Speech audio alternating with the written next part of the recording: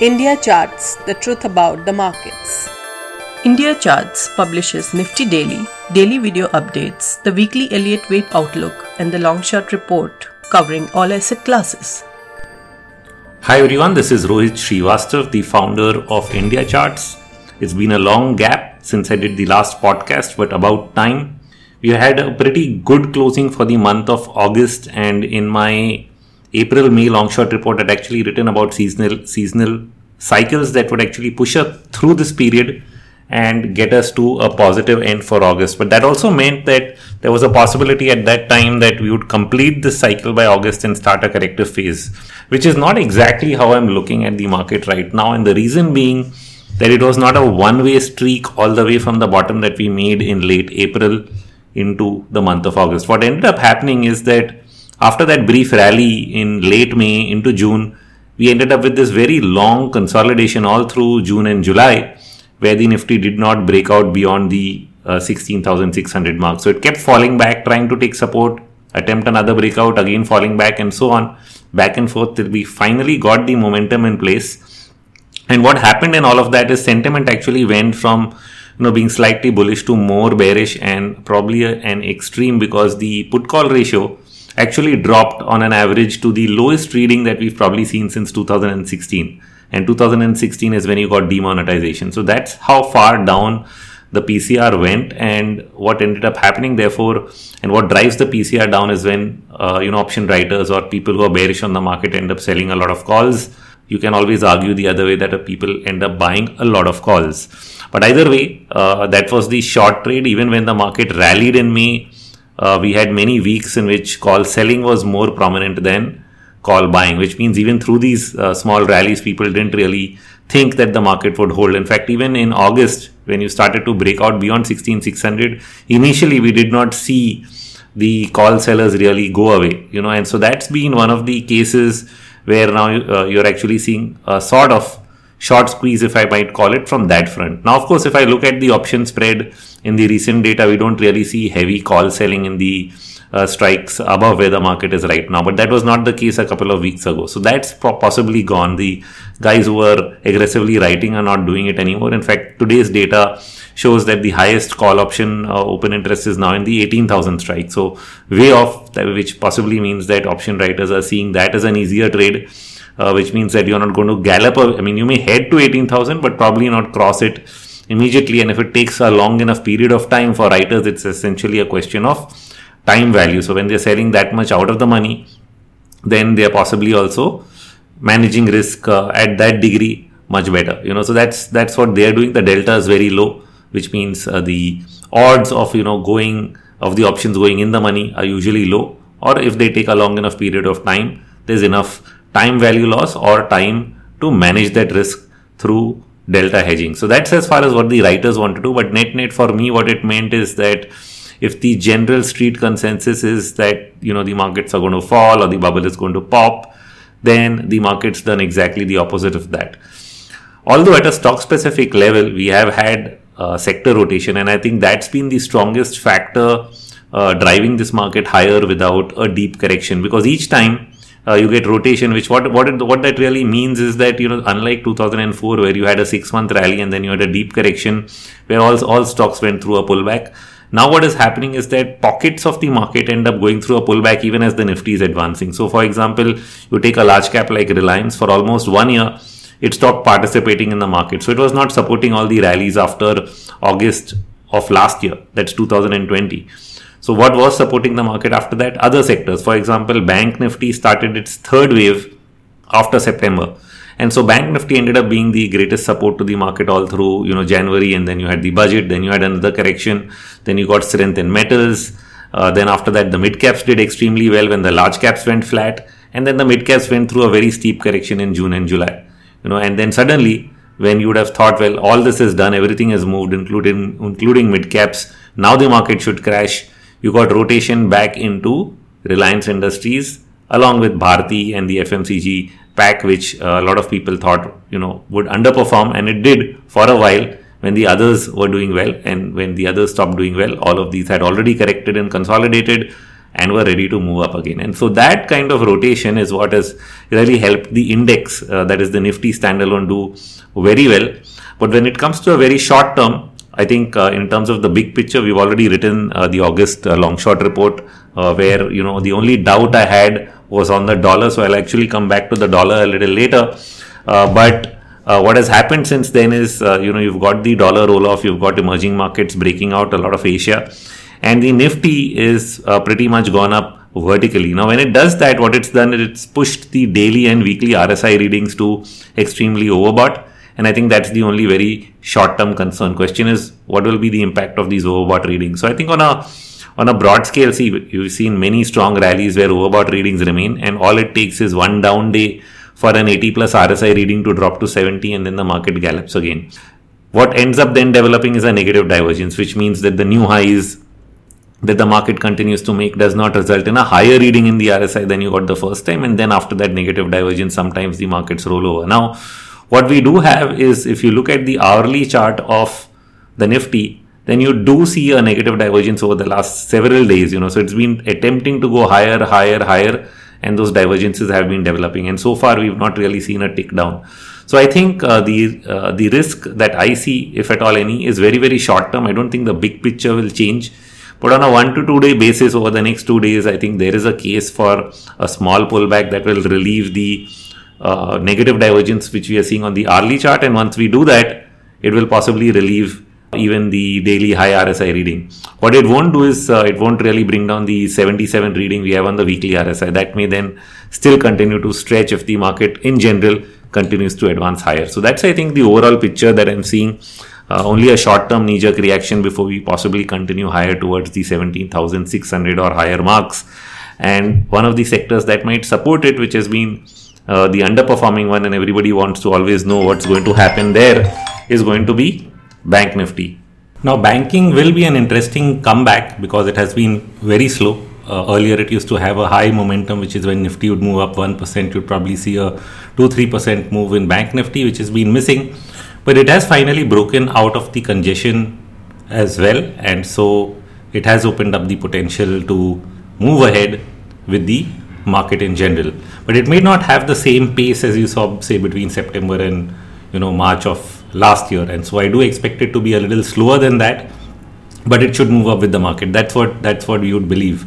So in other sense, it will end up supporting the indices. But I do think that some major moves are happening in the reflation sectors, particularly the metals, and within that, what we have seen of late is aluminium prices are actually making 52-week highs. So we're actually getting very close to the all-time high on aluminium. Copper already did that and has been through a long consolidation, and after which it's not really broken out, though it's attempting to make an advance. But other base metals have been consolidating, and aluminium has taken the lead. The all-time high was around 2797 on the CFD futures market, and we are sort of around 20 points away from that. So another 2%, 1 to 2% move, I think we'll have surpassed the all-time high for aluminium, and that's probably the reason why today you've seen a pretty big move, which has been a continuation of the move in stocks like National Aluminium. So it was almost up 7% at one point of day, closed maybe 5.5% up at the end of the day. So that kind of that's where the momentum is coming from. So if you're not really tracking what the underlying metals are doing, you'd probably not have an idea why particularly attention is going to one place. On the other hand, because of the curbs that took place in steel from China, while we've seen strength in the steel stocks were mostly leading last year, but right now, while they are sort of building a base, Tisco has rallied a bit. They are actually moving up more slowly than the others for the time being. So actually seeing more strength in the Hindalco and Nalco rather than maybe the Tiscos, and SAIL and others are actually lagging behind. But in general, if I think about the metal space, the rollover of the dollar, so I think that's what I was talking about earlier. It was the only risk I had highlighted in the long short report in terms of the macro view, that it had spiked past 93, and that remained only for a short period of time. We've seen it roll over eventually from the 93.8 mark, which is the top end of the rising channel for the entire 9-month period. And now what we are seeing is both the daily and weekly momentum indicator for the dollar index has rolled over to the sell side. So I broadly believe, apart from any possible surprise, that the dollar is rolling over into its ongoing long-term bear market. So you've had these counter trend bounces, sell off into March, April, then again another bounce from May. But I think all that whipsawing should be mostly over, and you should be getting much more a trending move in the dollar, and that sort of puts the whole metal or commodity trade back in place, as if that trade really went away, because the underlying stocks have really not paid any attention to the dollar, which is one of the reasons why I remained bullish throughout this period, that even though people were saying dollar bull, all the factors that should have been affected by it, whether it's commodity prices, metal stocks, oil, or anything that you would expect, or the currency pack, none of them really responded in a way that you would if the dollar was actually getting stronger. And so that gave me a sense that this was not really going to turn out to be something big, apart from that the Elliott wave count itself was counter trend in nature for every rally that we've seen since January of this year. So I think that part is sort of behind us. Now the thing to really watch out for is that once commodity prices start rising again, will the inflation theme come back to haunt us? Because by the time we were into May, the worries around inflation started to be heard again, and will that lead to higher interest rates? Will the Fed taper? And so that whole thematic has been another reason why people have been a little fearful in the markets. And the Fed has, of course, mentioned that it may attempt to start tapering by the end of this year, and they've also and they've really not said they will. They've said they will consider it. So a consideration is not a certainty. On the other hand, how much will they taper? For example, if they're buying 100 or 200 billion dollars of treasuries every month, I think it's 120 or something, if I'm not wrong, if the right number. They may say, okay, we'll go from 120 to 115. I mean, what kind of taper is that? And they may continue to do that over the next 12 months. That's very similar to what we've seen in oil. See, every market, the authorities, while they recognize the issues, what they also don't want is they do not want to create a shock. So they're going very, very slow. OPEC has said, fine, we will do away with production cuts, but it's not going to be tomorrow morning. It's going to be over the next 12 months with us discussing it in every meeting whether we should continue to do so. And so you got a short-term correction in oil, and it's taken support at the weekly band and started to move higher again. So that's what we are seeing in the oil market. And similarly, I think as far as the Fed actions are concerned, they've said, fine, we'll do something, but it may be one slow process. We will consider it. We'll go back and forth, meeting to meeting. And they're not really going to go completely off the hook till you get growth reviving. The real issue right now, I think, over the next 3 months is going to be whether growth picks up, and or are you going to get stagflation? I think that's the debate. Some people have taken one side of the camp or the other. I think that I don't think there's certainty on either way. I think growth is a possibility. There's also a second stimulus, further spending plans that the US is sitting on and planning to do.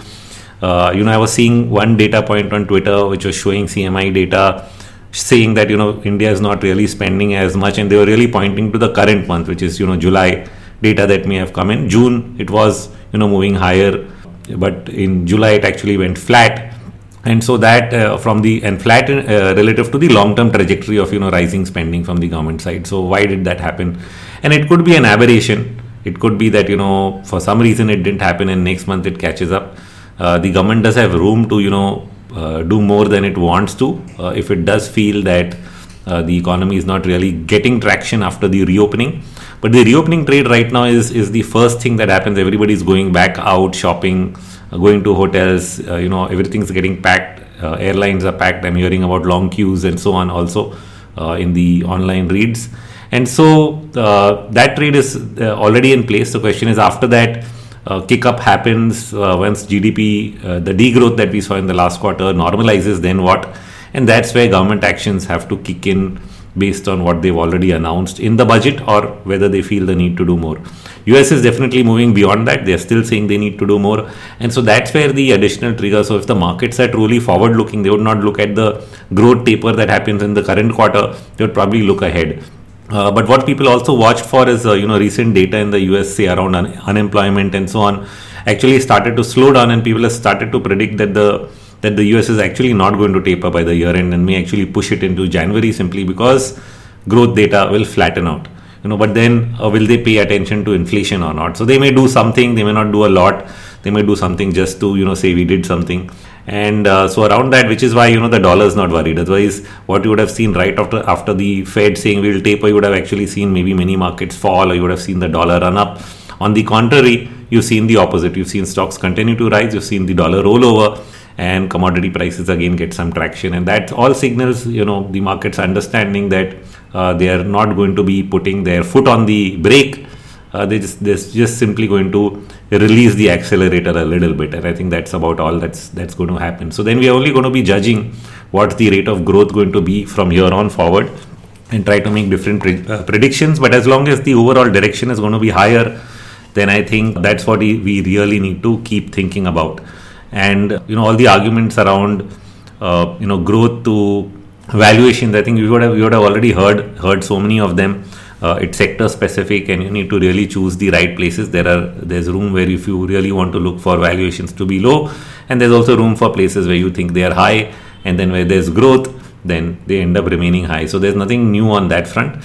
The real issue really comes in when sentiment goes from one extreme to the other, when everybody gets long, when there's too much leverage in the system, and depending on how you really measure that, you would come up with very, very different answers. The way I do it is I look at relative data. So if I look at total futures open interest, if it hits an all-time high, I would actually divide it by an index or some kind of underlying component that can actually help us normalize that data.